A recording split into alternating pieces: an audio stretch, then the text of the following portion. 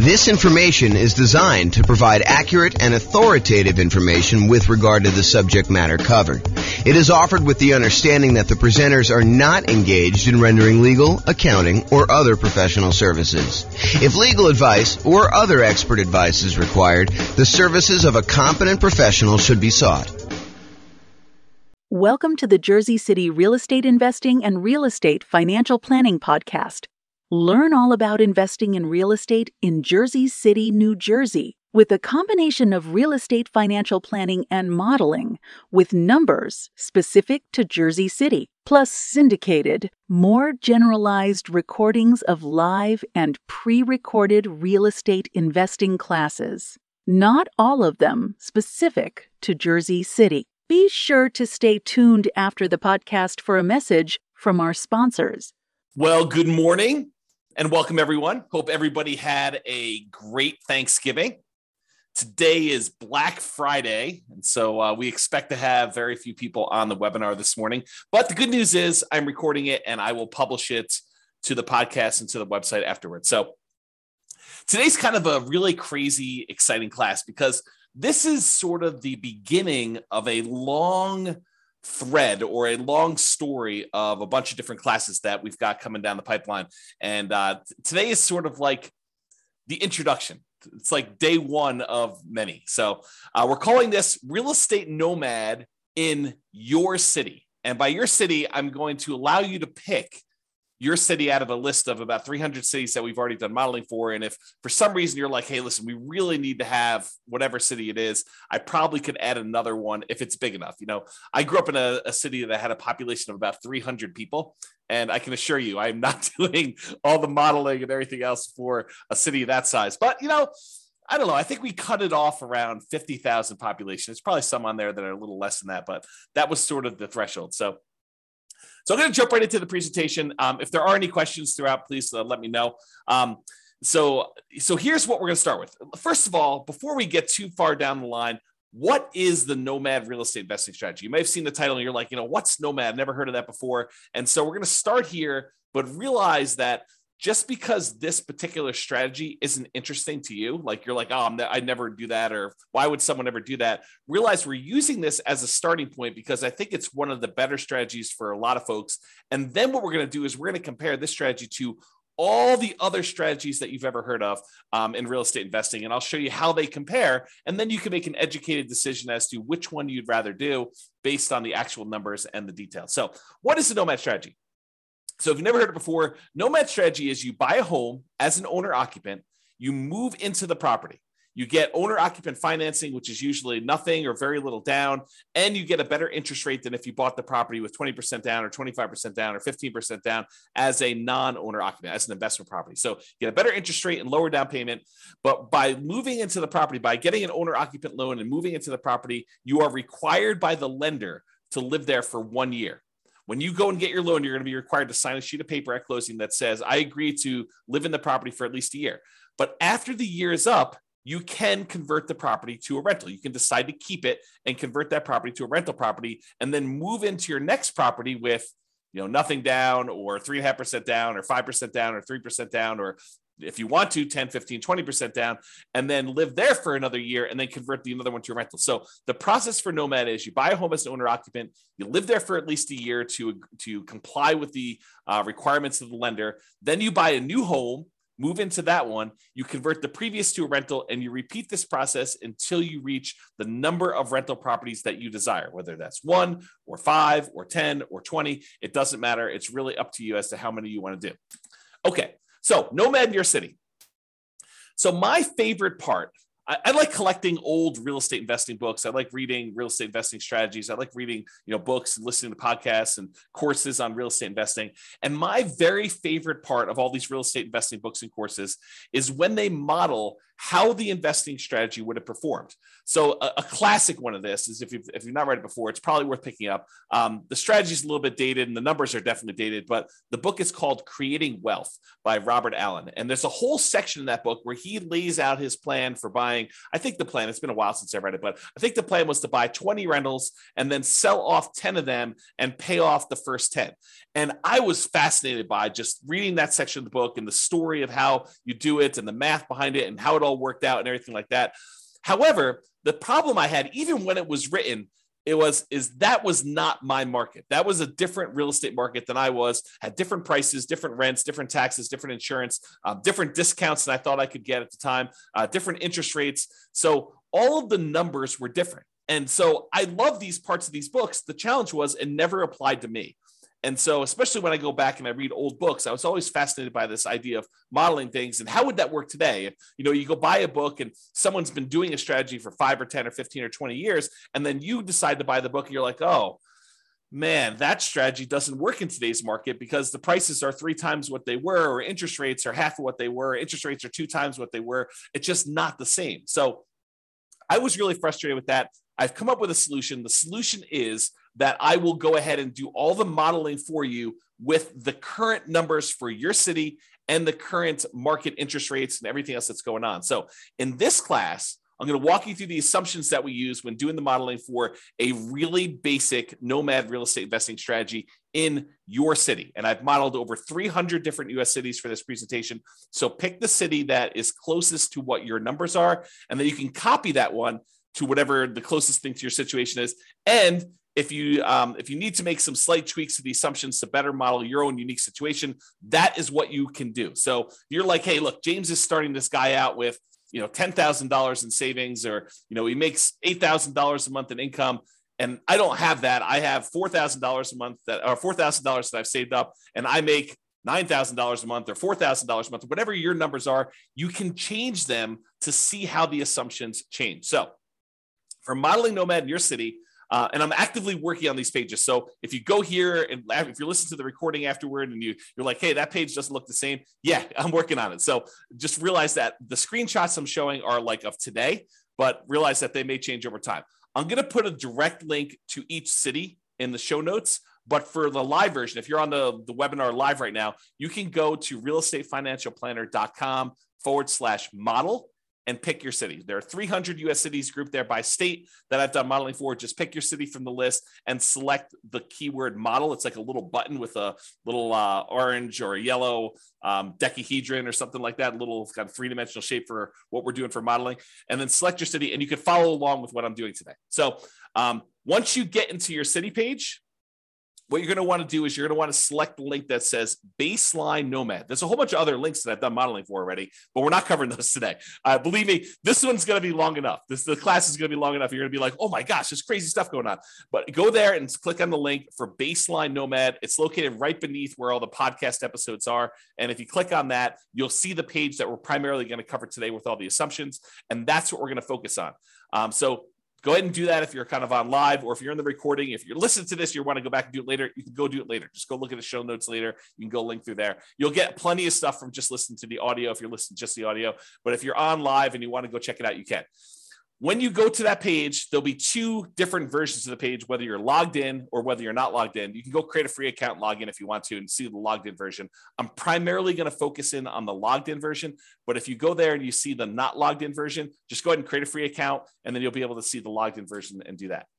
Okay, so today is all about the Nomad strategy and modeling the assumptions and what the assumptions are for that for all cities. So number 1, we are modeling this for 60 years. So we're starting today, and we're going to move out 60 years in the future. And you may say to me, James, I'm 70 years old. 60 years is too long. Great, go change it. Or you may say to me, James, I'm 20 years old. 60 years only gets me to 80, and I think I'm going to live to be 150. No problem. You can go change that too. Okay. So all these assumptions that we're going to talk about, you can change, but I'm telling you what the assumptions we use that I use for each city so that you can see exactly what we did. I used a 20% effective income tax rate. This is not your tax bracket. This is like your overall average of all the rates, weighted by what they are, your effective income tax rate. I use a 3% inflation rate. And as soon as I say that, people are like, 3%? Inflation's like 8% right now. That's what we've been seeing. That's where you're in this period of massive inflation. 3% doesn't seem reasonable. Yeah, I know. But 3% is what the long-term average has been. The Fed has stated they want to keep the inflation rate at 2% per year, but we've been seeing historically over a very long period of time about 3%. So I use 3% just to kind of get an average for the whole thing. Of course, you could change it if you want to. Now, I've also used 7% mortgage interest rates. And if you're listening to this a year or 2 or 3 or 4 after, and you're like 7%, were interest rates really that high? Yes, they're about 7% right now. Actually, they've come down a little bit in the last week or so. And so the rates have dropped the tiniest bit. And I probably will go rerun these things in order to change the rates. But I modeled this like, I don't know, I think I ran this about a week or 2 ago, and I used 7% because that's what the rates were at the time. And as they change, I can go back through and rerun all these for all the different cities, so it'll change your number. So another thing to point out, if you're going here and you're looking at a chart and you're saying, James, you said that, X number of people or this dollar amount was true for this, realize that these numbers can change over time as I go back in and I change the interest rate so that I update it for you and whatever is going on in the current market. Okay. It does take, I want to point out, it's not like I click a button and all these things change instantly. In order for me to remake all these models and do all the math again, it takes many, many hours. So this is not something that I would, and it cripples the server when I'm doing all the computations and creating all these charts and doing all the analysis for you. So it's not like I'm going to do this change every day. I wake up in the morning and I'm like, oh, interest rates are an eighth of a point higher. I'm going to rerun everything for you. No, I'm going to wait for it to change pretty significantly before we get to that point. Okay. And then I've also used a 4% yearly safe withdrawal rate as my assumption here. Some people would argue 4% is too conservative. Some people would argue it's way too aggressive. 4% though is the idea is if you have a certain amount of money, like $1 million in the bank, invest in stocks and bonds, let's say, and you want to know how much you can, in quote, safely remove each year, safely withdraw each year to spend. This is the amount that we've defined. There's a whole, I'll do much more classes on this and you'll kind of hear about it as an idea. But the idea is that I used 4%. If you think it's too conservative, go ahead and bump it up. If you think it's not conservative enough, you can kind of crank it down and it will rerun all the math. Okay. I got to start telling you about where things change, how my calculations change based on what city you're in. So I use this idea as your target monthly income in retirement. How much do you need to be making from your investments in order for you to consider yourself to be financially independent? So what we refer to as your target monthly income in retirement. And I've got kind of 2 flavors of this. I've got the minimum target monthly income in retirement, which is sort of like lean fire, if you're familiar with that concept, or some people just call it fire. And then the ideal target monthly income in retirement, what people might call a fat fire, or like you living it up really, really well in retirement. You've got more than enough to kind of meet your total kind of criteria there. So we either looking at minimum target monthly income retirement or the ideal target monthly income retirement. And these consist of, like, how do you know if you've hit that number? Well, it's all the passive income you have from things like Social Security or any pensions from like jobs or anything like that, or if you bought annuities and the annuities you have, plus all the net cash flow from all your rental properties. This is after all your property management, your taxes, your insurance, your mortgage payment, a vacancy allowance, like all that stuff. Any net cash flow from those count towards your target monthly income in retirement. Sorry, I had to take a drink. And in addition to that, your yearly safe withdrawal rate times any money that you have invested in assets, like your stock market stuff or your bond stuff or whatever it is. So a combination of all 3 of those things, any passive income, Social Security, pensions, annuities, those types of things, net cash flow from rentals, and then any yearly safe withdrawal rate times your invested assets. The sum of all of those combined determines whether you have achieved your minimum target monthly income retirement or you have not. So if it exceeds that, then you are financially independent. Your assets are producing enough for you to live on. If you're underneath that, then you haven't quite reached that yet. Now, the target monthly income in retirement is different for each city. And you're like, why is it different for each city? Shouldn't everybody have a target monthly income of $5,000 a month or $10,000 a month or $20,000 a month? And that is the problem, right? The problem is somebody living in, I don't know, Detroit, Michigan might have a very different monthly number than someone living in San Jose, California. Those are 2 very different markets with 2 very different living expenses. And so somebody might have a number that's like $5,000 a month living in one, and someone might have a $10,000 a month living in another or more. Okay. And so I calculate a different one, which means that everybody in each city is working toward a different goal. So you can't just automatically look at and say, oh, it takes them 30 years to be financially independent in one city and 20 years to be financially independent in another city and say, oh, those are sort of equivalent. They're not really equivalent because one may be like working toward $6,000 a month in financial independence, and the other one may be working toward $12,000 a month. And the property values in one may be very different than the property values in another. So because property prices vary in each of the 300 different cities, and the rents vary in each of the 300 different cities, and the taxes and the insurance, all of these things vary by city, that means that each one is different. And because of that, the income in general, and I'm sure there's lots of exceptions, right? But the income in general would vary for somebody living in those cities. You get paid more for working in California than you do in Detroit, Michigan, as just an example, right? I'm not making any judgment like calls or anything like that. I'm just telling you that they are different.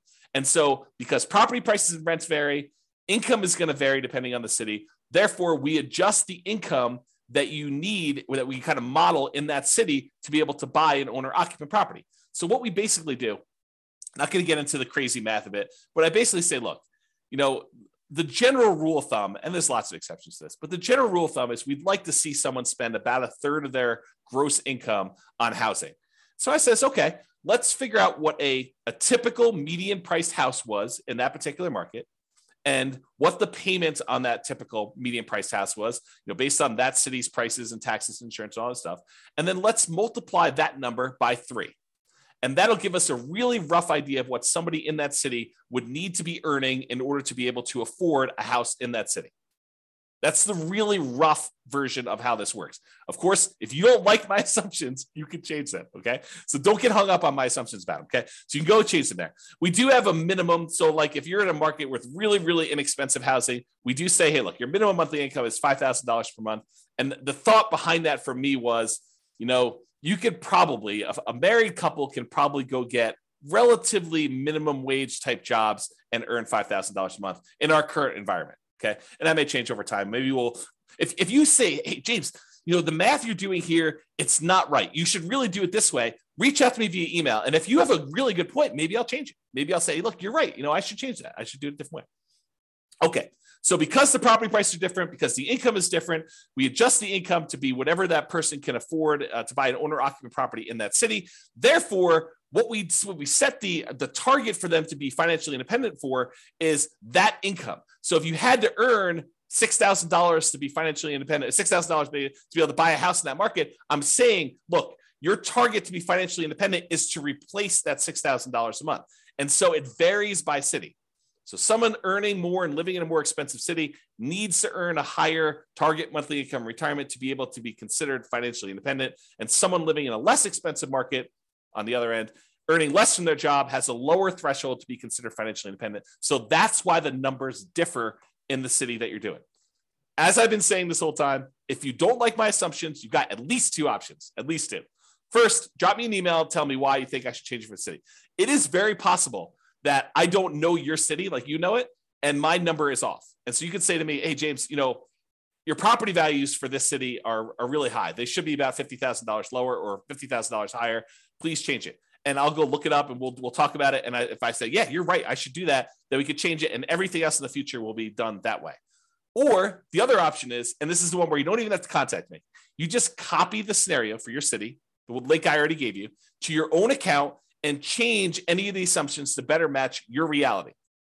You can get a discount. Great. You're buying lower price properties. You're buying more expensive. You make more. You're starting with a different amount. Awesome. You can modify any of those things to your situation and do that. That's what's great about being able to do this. I give you a starting point, but then you can model it yourself. Okay. So what income, target monthly income in retirement did I use for your city? If you're on your city's page, again, go to that realestatefinancialplanner.com/model, or I'll put a direct link in the show notes to your city, but you can go there and get that done.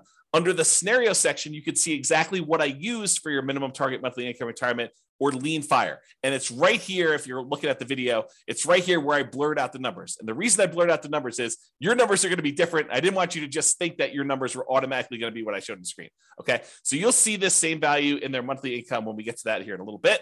And that we'll also see your ideal, which is kind of like your fat fire number we just talked about. And if you don't like any of my assumptions, the button right above that confirm copy, that's where you copy it to your account so you can change all the assumptions and do that. Okay? All right. Just moving down that page that you're on now. Continue down the page. We next show you your net worth, and that shows you the entire 60-year period that we modeled for you.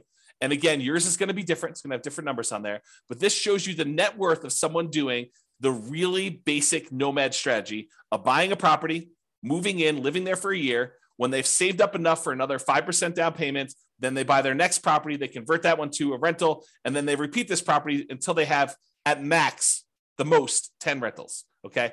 And so you can see that there. The other thing you can see on this chart is there's these little vertical, almost like flags showing you when things happened.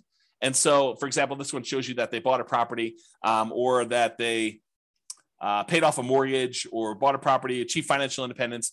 Those are what I call significant events. And they just highlight what happened and when, so you can kind of see it on a chart of a number in there. So you can all see all those numbers on there. Go look at your chart. Don't look at the one on the screen. It's shown as an example, but your city is going to be different, right? Your ability to buy these properties as quickly or slowly as you can or achieve financial independence is going to change. So the one on the screen is just a sample. You'll notice I even blurred out what city it's for because it doesn't matter. Yours, you need to go look at yours. That's why this is all about doing Nomad in your city. Okay.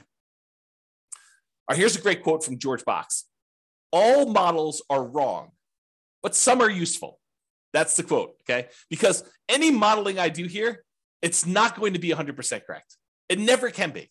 You know, what is the chance that appreciation is going to be exactly 3% per year and rent appreciation is going to be exactly 3% a year? Inflation is going to be 3% a year, and you're going to get a raise at exactly 3% a year. And that the return on the stock market account you have is exactly 7% a year. Or that you're going to be able to get interest rate of 7% every time you buy a property for the next 30 years or 40 years or whatever. The chance is almost zero. It's like, it's not going to happen. Okay. So does doing this strategy mean that you're going to achieve the results I've showed here? Absolutely not.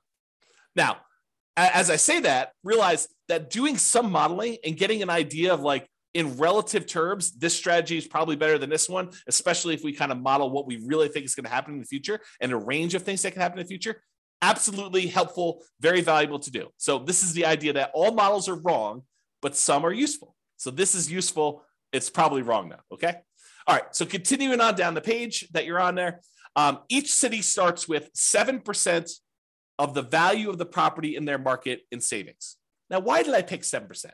You know, James, you know that I don't have 7% saved up, or you know that I have, 100% of the property value saved up. Why'd you pick 7%? Well, I did it because we have to start somewhere. And I wanted to say they got 5% as a down payment to buy their first property and as an owner occupant and some closing costs. So I said, okay, let's just pick a number. Let's pick 5% of whatever the value of properties are in that particular city and some closing costs in there, maybe a little bit of slush money to kind of add in there, some reserves or something like that. So the idea is that they had 7% starting there. If you have a different number, I feel like I'm a broken record, right? If you have a different number, you can change it. If you're starting with less or more, you could go ahead and change whatever you want there. And for markets where this 7% would be really, really, really low, I said, hey, look, a minimum of $10,000. So if you don't have $10,000, if that calculation would have been less than 10K, I just made it 10K to make it that way. Okay. All right. And to simplify the modeling, we're assuming that you're keeping all of the money in a single, what I call a all-in-one account. And that all-in-one account earns 7% per year. Now, in reality, you know that you're probably going to have a checking account, maybe a savings account, and maybe a brokerage account where you kind of keep a little bit of money in your checking account, some more money in your savings account, and then the majority of your money invested in some type of brokerage account, stocks and bonds and mutual funds and whatever else you're going to do in there, so that you've got kind of these three accounts. But rather than track three different accounts and then say, okay, I'm moving money from one account to another account, I just said, look, we're just going to sort of put them into one bucket, and we're going to call that this all-in-one account. And we're going to say that whole thing earns 7%, because maybe your checking account earns 0 or 0.1, and maybe your savings account now earns, 2%, and maybe your brokerage account earns, 6, 7, 8, 9, 10%, whatever it earns. And I'm saying, look, if we average all those together, it's probably going to be about 7%. So I just said, let's put it all in one account, make things really simple. All the money from all the rentals goes in there. All the down payments for all the properties comes out of there. Any money you've got sitting in there is kind of just earning something. So I said 7% for that. It's in this all in one. That's how it works. Now, this is really important. and a really important concept for you to understand, because we're going to get to some stuff here in a minute. Okay.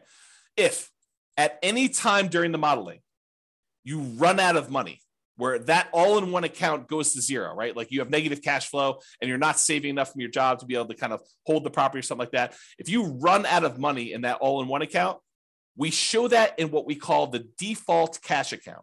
The default cash account is a magical account that keeps track of how much money you needed to add from outside the system in, okay? So it's our way of saying, look, if you ran the model the way that you set this up, and you don't have enough money to do it because you have negative cash flow, or you had this, some type of drawdown, or whatever happened there, and you ran out of money, this is the account where we track how much money you ran out of and how much you needed to add it. So that's sort of the model. We're going to talk about this here in a little bit, because this is sort of like, if you're in a market where it's really, really hard to make properties cash flow, especially if you're only putting 5% down, you're buying these properties as a Nomad, then you may run out of money.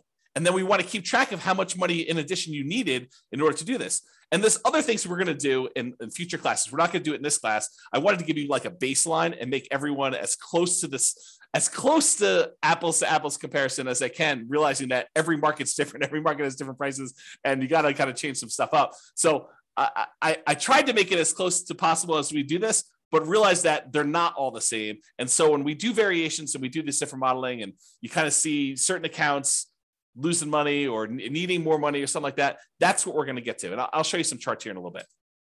Okay, just moving down the page, it shows you two different charts. Shows you the all-in-one account, which most of the cities are going to show this a similar curve, where you start off with very little money, and as you put the payments down there, the account balance drops. But then eventually you get to the point where you've stopped buying properties, or you have a lot of cash flow, and it's not a money issue anymore, and your account balance continues to grow and kind of continues to grow exponentially up like this. But then some of you are going to have this default cash account where you ran out of money and you needed to add more money to the system. And this one shows you that over, about 20 years or so, you needed to add $25,000 to the system in order to do the model. So you'll be able to see that all in your particular city. Okay. All right. Continuing on with accounts. So below the chart, it shows the starting assumptions for the account and how much we assume you started for in your city. So it shows you the name of your account. The blurred out thing that I'm showing you that I circled is how much you're starting in your account balance. And again, that's 7% of the property value. That's what we use as a default, with a minimum of 10K.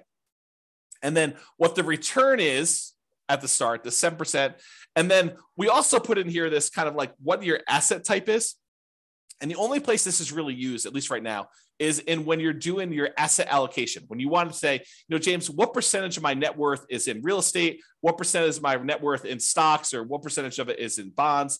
You can do that with the software. And so what we said is this all-in-one account, we've classified that as sort of stocks. Even though in reality, as we talked about, it's probably a little bit of that is really your checking account, a little bit is probably your savings, and really the majority of it is probably stocks. We just said, look, this is all stocks, and we just kind of label it that way. Okay.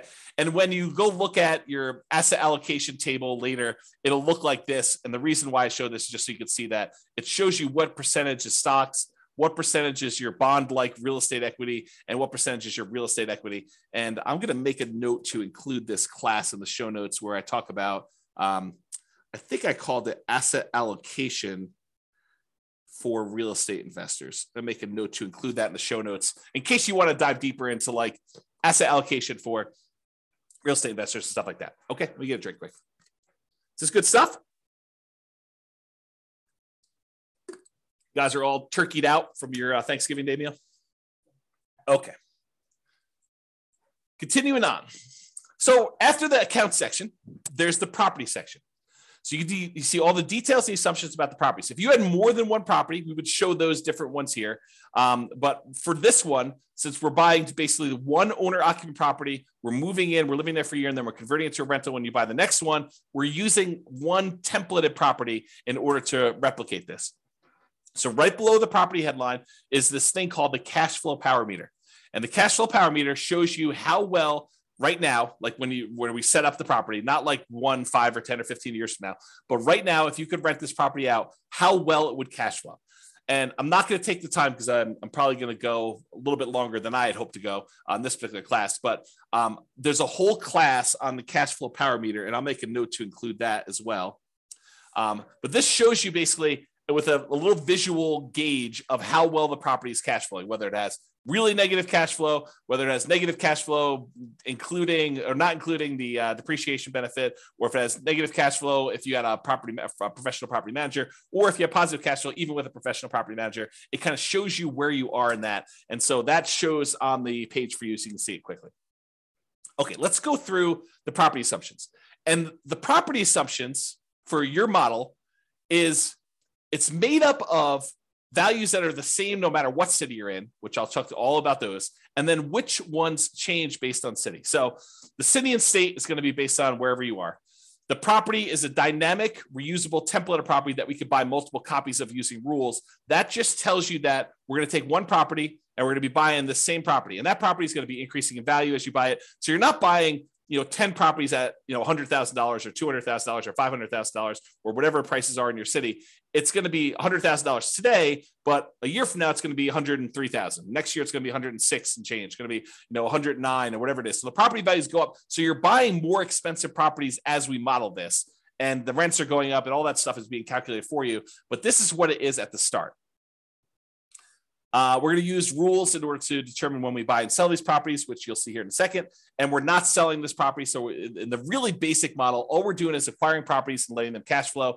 When we do future stuff, and this is where we're heading with this, this is why this was class one of a whole series, is in the future ones, we're going to say, look, we've got all this equity in properties, which we're not really making money on in our calculations for financial independence. What if we sold off some properties and paid off other ones?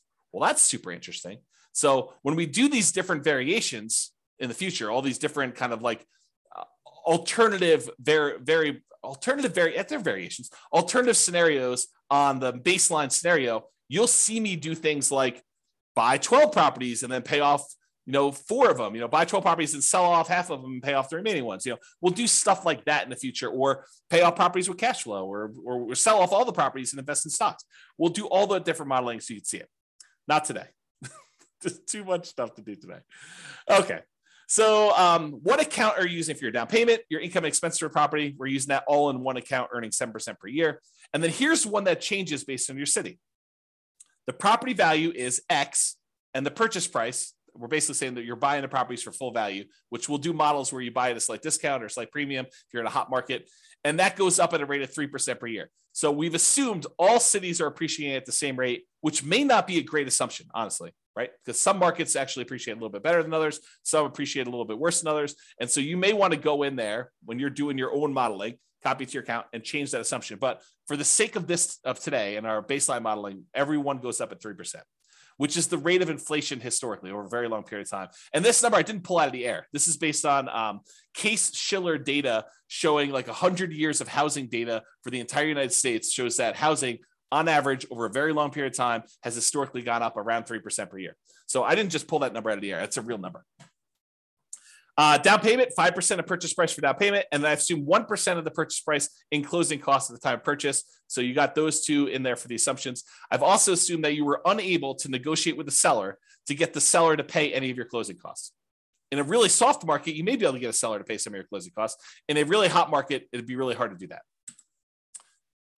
Page 2, property assumptions. Okay. 7% is the mortgage interest rate with a term of 360 months. So a 30-year fixed rate, 7% mortgage interest rate.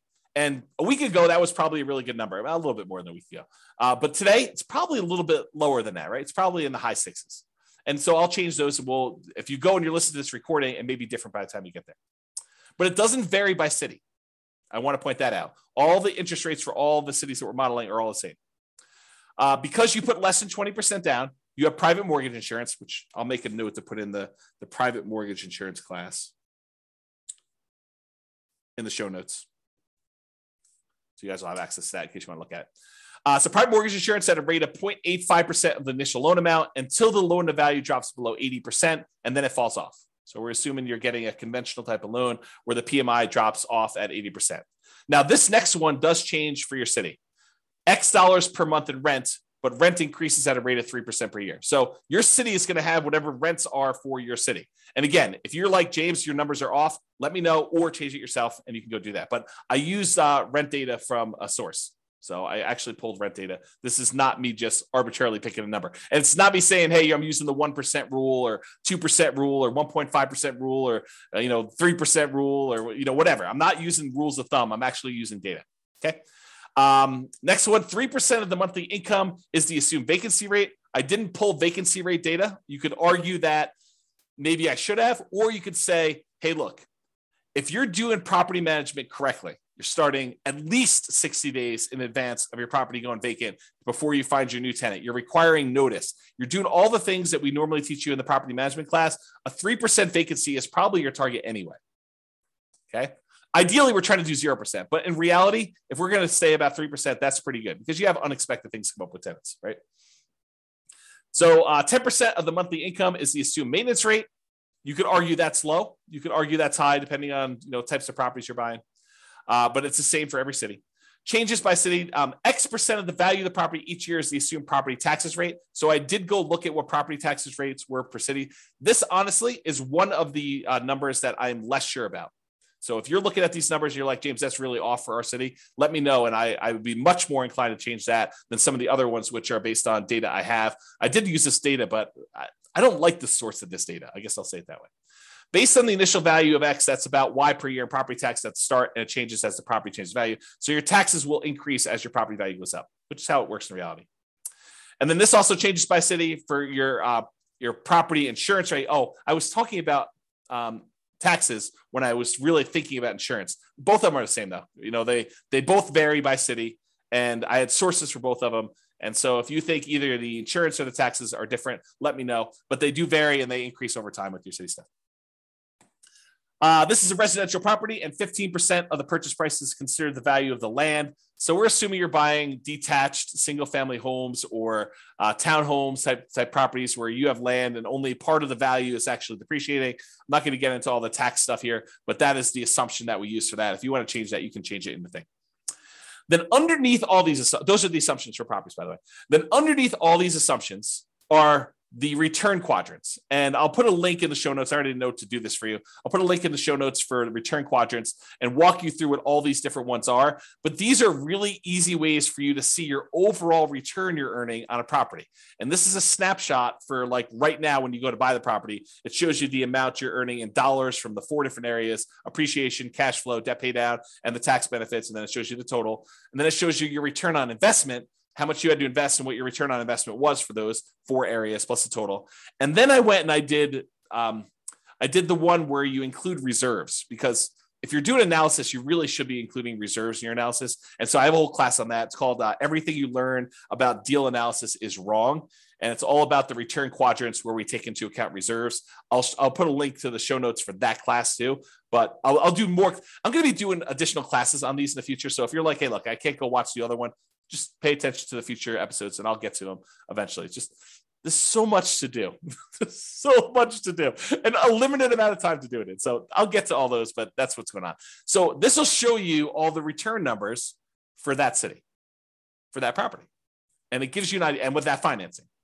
So it gives you a quick glance at how these properties are performing and what they look like. So go look at that on your particular city and you'll see it. Okay. So for scenarios, we've got accounts, which is that all-in-one account that we made here, and the default cash account. The properties, which in this case is one template property that we're going to buy multiple ones of. And then we have these things called rules that we use to manipulate accounts and properties. And so here are the rules. The first rule is you buy a property when the account has a down payment, and it will show you a chart showing you when you bought properties based on this. And you can ignore this one on your screen. Go look at the one on your city to see exactly when you're buying properties on this. But it shows you how many properties you bought each month that you bought a property. Okay, so the rule runs, this particular rule, buy a property when the account is down payment. And I did a class, must have been just before Thanksgiving, where I did a class and I went through each of the rules. So go watch that on the website. It's up now. So just go to Real Estate Financial Planner or go listen to the podcast episode of that one. And I walk you through all these different rules and when to use them. But this rule is the rule for buy a property when the account has a down payment. It runs for the entire scenario. So it's running for that whole 7 to 20 years, but it stops when you buy 10 properties. So realize that it's still running, but you're just not doing anything productive with it. So the rule will buy another copy of that template property, the one that is the Nomad property for whatever city you're in, whenever the all-in-one account earning 7%, has enough for a down payment and closing costs, plus at least 6 months of reserves for all the properties owned. So we're saying, look, once you get to the point where you have another 5% down payment, plus some closing costs, plus 6 months of reserves on all the other properties that we currently own, then go ahead and buy another property, buy another copy of this property. And it's buying one that is, more expensive because as time goes on and rents have gone up a little bit. Okay. It also checks your debt to income ratio to make sure that you're below 45%. So it verifies that you have 45% debt to income when you buy that property, and it checks that for you to do that. And then it will only buy 10 properties maximum. If you sell any, by the way, we don't in this model, but if you do sell any, then realize it will try to replace them. So if you're buying a property and selling properties and doing that stuff, this rule, if you keep it running, will try to replace the properties that you sold. The next rule is paycheck and personal expenses. So this is a chart. Yours will be very similar, where it's showing you the red line is what your paychecks are, and then your personal expenses, including real estate, is shown in this orange. And so I'll have to do a whole nother class just explaining what's going on in this chart, because there's a lot of really cool stuff happening here. But this is shows you what it is for there. And then here are the assumptions for this rule. So as a default, we're trying to say, look, you're saving $1,000 a month. And some people are automatically like, what, $1,000 a month? I only make $3,000 a month. There's no way I'm saving $1,000 a month. And someone who's earning $20,000 a month is saying $1,000 a month. Yeah, that's nothing, right? So I had to pick something, and you can go change the assumptions, but I had to pick something. And so I picked $1,000 a month as a default starting position for everybody. So this rule runs for the entire scenario. You're depositing both your paycheck and you're pulling your expenses out of that same all-in-one account. Both the paycheck and personal expenses will increase with inflation. So the amount you earn from your job goes up with inflation. The amount of your expenses goes up with inflation. Your housing costs goes up with whatever the property values are, interest rates, and all that payment stuff. So not technically with inflation, but it's something that looks a lot like inflation. Changes to so this actually varies based on city. The gross paycheck that you have varies based on city. And it is why we talked about before with that target monthly income retirement, being able to afford a house in that marketplace. And we've assumed a tax rate, the effective tax rate of 20% on your paycheck. That's another assumption. If you think, hey, look, my tax rate is much lower, much higher, you can go ahead and change that. And then your net paycheck after taxes is whatever it is, that gets changed based on where you are, what city you're in.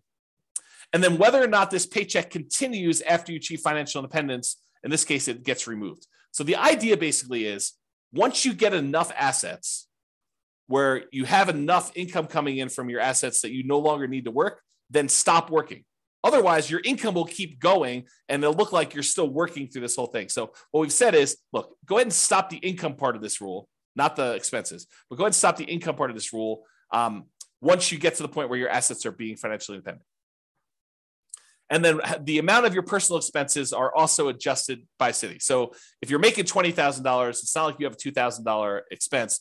They kind of scale with whatever your income is so that you're saving about $1,000 a month as your default when you start. Okay. Any questions on this? I know I'm going fast and hard, but people are not asking questions. So if you have questions, go ahead and let me know. Otherwise, I will keep going. All right, so significant events and percent of goal achieved. So this is still going down that page. This shows you what percentage of that goal toward being financially independent you've achieved. So the goal line is this little dotted line at 100%. Once the chart goes above this line, that means that your passive income and your cash flow from your rental properties and your safe withdrawal rate times whatever you've got it invested in, the combination of those things has exceeded your living expenses, the target monthly income that you set. Okay. And so once it gets above there, which happens right here, then that person is financially independent. Before then, this just shows you what percentage of the way there you are. So when you're first starting off, you're at zero, very, very low. You're not really there. And then right here, you buy another property and it actually drops down because you got rid of some of your money and it probably didn't cash flow in that particular case, but it keeps growing and doing that. And so over time, you eventually get to the point where you are financially independent. And there will be some cities where you will not have achieved this. And don't think that's a failure.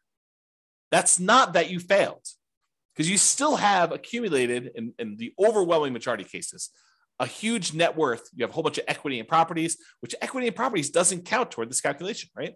So you could go sell off these things and invest in stocks. And honestly, maybe some of it gets supplemented with Social Security. So maybe really you only need to do 80%, or maybe, I'm earning whatever it is, $10,000 a month for my job, but to be able to retire, I only really need 7. And we've assumed you need 10. Okay. So there's all sorts of reasons why. Don't get stressed out over that. And then significant events. This lists out all the different things that happened and what month they happened in this particular scenario. So you can go look through the list and see exactly what happened. And then, of course, you can copy the scenario to your account using that button as well.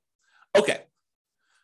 So that is what I intended to cover to show you what nomading in your city is like. Go look at your city. Go to realestatefinancialplanner.com/model, pick your city out from the list or the city that's closest to what your city is like. Go look at the details, copy into your account, do all the changes and stuff like that. This is the starting point because once we get here, I'm going to start comparing Nomad to buying 20% rentals, buying 25% down rentals, buying free and clear rentals, buying a property to live in, but then buying 20% down rentals, or buying Nomad properties and paying them off faster, or buying Nomad properties and selling off half of them. I'll do all these variations for you, and we'll kind of go over those in the podcast. But I wanted to give you an idea of like what the baseline is, what the baseline assumptions are. That way, next time, I don't have to go through all these assumptions again.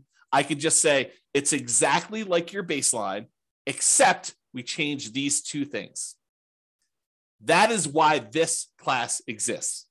It's to give you the baseline so that you understand it, all the baseline assumptions. Then when we go compare them, I'll be able to say, doing this strategy versus this strategy gives you this much more net worth. It's this much more risky because we'll do some measurements of risk. This one has more cash flow. This is a better strategy. Or this is a worse strategy for you. We can go through and do all those different things.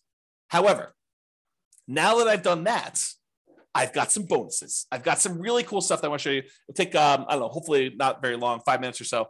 But then I've got some really crazy stuff to share with you where now that I've done modeling for all 300 cities, I can share with you stuff that I don't think exists. And so this is the idea, right? I told you earlier, my favorite part of reading these real estate investing books is when they give you the model and they show you how it worked. The problem with doing that was they picked the city where they were doing the model, and that's not my city. And so my numbers are all very different. And so the question I've gotten in the past is, James, because I've been teaching Nomad stuff primarily in Northern Colorado for, a decade. Probably about a decade. So the question is always, does Nomad work in X city? Or it only works here because of blank, right? So I said, okay, now I finally got data and I could show you, does Nomad work in these other cities and what's the problem with it and how can we fix it and stuff like that. So let's go ahead and do some summarizing of what it looks like. So this is now a chart showing you each dot represents one of those 300 cities. And on the bottom, it shows you the price of properties in that market.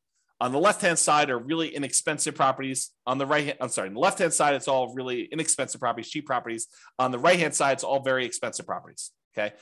But up and down, it shows you how many months it took you to be financially independent in that market, knowing that the property values are more expensive and I got to earn more money, so I got to replace more money. So all the assumptions I told you about earlier, they're all included here, okay? But this chart shows you that there are definitely a whole bunch up here that did not achieve financial independence. They never got to that 100% mark by month 720, by 60 years in. That's the end of when we modeled. We modeled 60 years, okay? So there's a whole bunch that did that. But it's not exclusively really expensive markets. It's true that the really expensive markets, the ones that have really expensive properties, they were more likely to be up here, in my opinion, right? Just looking at the data, looks like these ones were not achieving financial independence. But there are plenty of ones in these lower price markets where they did not achieve financial independence either. So as we go through doing these variations, we are going to address that and how to solve those issues of being in a market where, look, it didn't get me to financial independence doing the regular baseline scenario of Nomad in 60 years. Well, let's figure out how to solve that. So we'll do that in other classes, okay?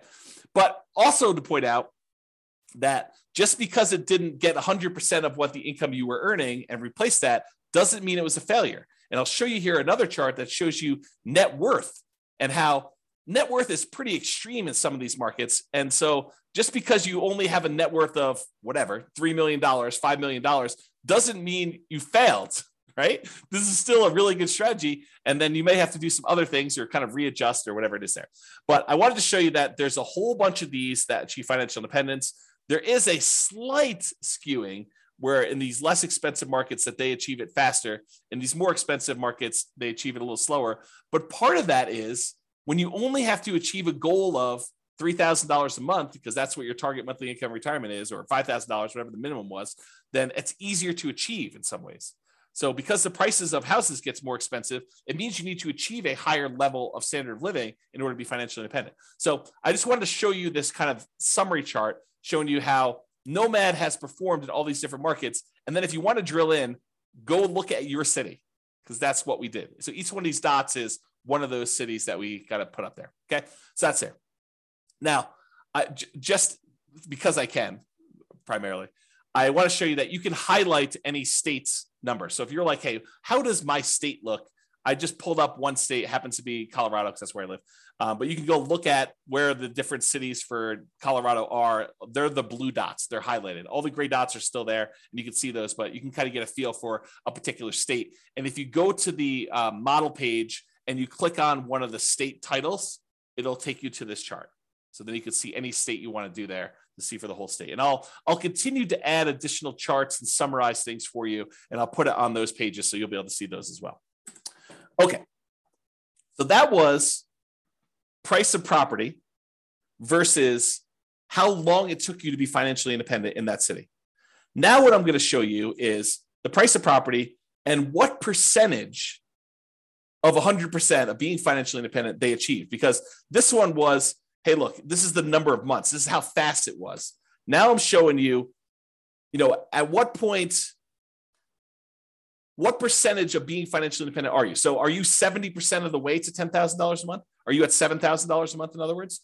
And so this one shows you the same type of data, price of properties, really cheap stuff on the left, really expensive stuff on the right, and then what percentage of it you were at the end of our modeling at 60 years. Because there's a whole bunch where they achieved their goal, which I'm ignoring. Anything over 100%, I just said, look, you achieved your goal. I'm not going to look at that percentage. These are all the ones that didn't quite achieve it. And a whole bunch of them were a significant way there. And I didn't show you a couple that were negative. There's some markets where, like, by buying properties, it hurts you, right? And so I'll show you that here on the next slide. But these ones shows you what percentage you are, and you can go click on, the link and show what city it is, or go look at your individual city to see. But not all of these are like complete failure. It's like these ones, they had 80% of their goal. These ones hit between 60 and 80%. These ones are a little smaller, 40%, 20%, but you can get a feel for that. And then these are the ones I showed that were negative. So there's a handful of ones where it actually was negative towards your goal. You had negative cash flow on your property still, even at your 60s. So there's 1, 2, 3, 4, 5, probably 5 out of 300 or so were really bad markets. And those markets we'll have to do stuff about. And I will give you a hint. I think most of those are in California. Not judging, just saying very expensive market. All right, so this is the chart where I'm showing you, same idea, net worth though, on this axis. So this one shows you that there's really cheap houses, really expensive houses, and this is the net worth. Now, I want to point out to you, there are some of these where you end up with almost $1 billion at the end of 60 years. $1 billion. They're outliers. There's, a couple over 500,000. I'm sorry, 500 million, not 500,000. So it's really hard to see what's going on down here. So because of that, I'm going to ignore all the ones above 100 million. Okay. So this is the chart showing you all the different cities, what price houses are in those markets, and then what their net worth was, including all the stuff in their accounts, so the stock market account that they've got, and then all the equity they have in their properties. Those two combined are calculated for net worth, and it shows you what their net worth were. So even if you had a scenario where you didn't quite reach your goal of having passive income enough to be financially independent, but you had a net worth of $20 million, is that enough? I think for most people, that's enough, right? And if it's not enough for you, then go look at your city and make adjustments. But, a lot of the times we look at this thing, we say, oh, they failed. They didn't achieve 100% of their financial independence goal. But really, they've got $14 million worth of real estate. Well, maybe that's enough, right? Like, depending on what your situation is, what you need, especially if you're 80 years old and you've got $10 million left, you might be able to decline the value of the assets you have, like to dip into the principal of your assets and spend those as you go. Because the other model, in theory, is not depleting your assets, right? It's passive cash flow so that you're not dipping into the value of the real estate or anything. Okay. All right. So that was net worth. Now, this is the one where I was like, okay, show me how much people run out of money based on home price. So really cheap homes over here, really expensive homes over here. This is how much negative that like default cash account, the one where we measure how much you had to put into an account in there. So this measures how much you had to put in to do that. So there's a whole bunch that were zero up and down the price range. It tends to be the cheaper properties that you don't have to put money in though. As you get into much more expensive properties, those you tend to have to put more money in. Okay. Now it's hard to see because some of these cities need to add a lot of money. So like these ones down here. So let's zoom in. But before we do, let's kind of poke at California a little bit. I love California, right? But let's poke at them a little bit. The ones in blue are all the California cities. Do you notice a pattern? A lot of the California cities, not all of them, but a lot of the California cities are the ones that required a lot of extra money. So we're going to have to do some things to solve California issues, right? We'll kind of address those things. But a lot of the other ones were not California, and so they didn't have that issue. But I'm zooming in now, same thing, how much account balance, and I cut it off. I said, look, if you had to put in more than $1 million, I just cut those off just to kind of zoom in a little bit. And you can see there's some that need a significant amount of money, based on much higher prices. Anything under, I don't know here, 300,000, 400,000. A lot of those markets, you need to add very little, if anything at all. And if you zoom in even more and say, look, let's cut it off at 200,000, you can see there's definitely some outliers here where you need to add some money. And we can talk about solutions for that and how to deal with it and saving up longer. And there's lots of different things we could do to solve this problem, which we'll get into in future classes. But I just want to show you the data today. And then here's the line where a lot of them need zero or very, very small amounts. Okay. That's the majority of the data there. Oh, and I just pulled up California of the small end too. So like zooming in just to 200K, it's still a lot of the California stuff, even when we just get down and we're looking at the 200K or less numbers in there. So this turned into a California bashing session, but it wasn't intended to. It's just we're going to need to solve some California issues, which I think California knows that. Not like California has it. I'm digging myself a hole here. I love California. That's all I'm going to say. So you guys know what I'm talking about. All right, so let's wrap this up. So you can see the detailed assumptions for the baseline Nomad scenario in your city. There's other ones there too. If you want to go look at those, you can kind of jump ahead in the curriculum if you want to, but I'll cover a lot of those. If you don't like any of my assumptions, let me know and you can change them. So either way.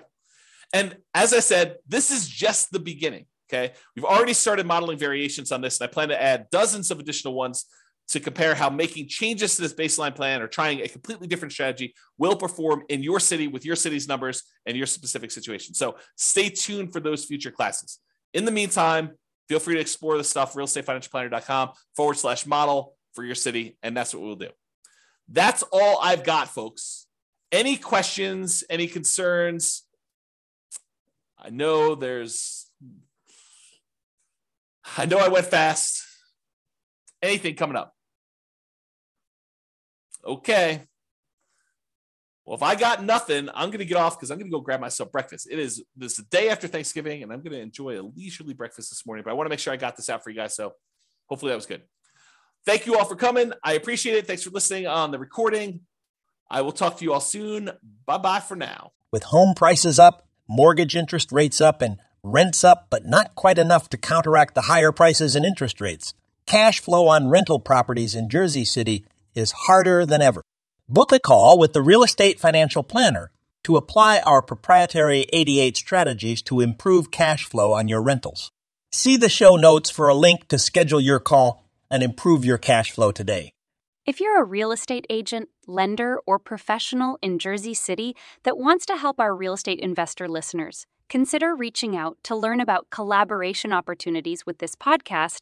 We'd love to add more value to our listeners by having you assist our investors buy, sell, and finance their real estate investments. See the show notes to schedule a call to discuss collaboration opportunities.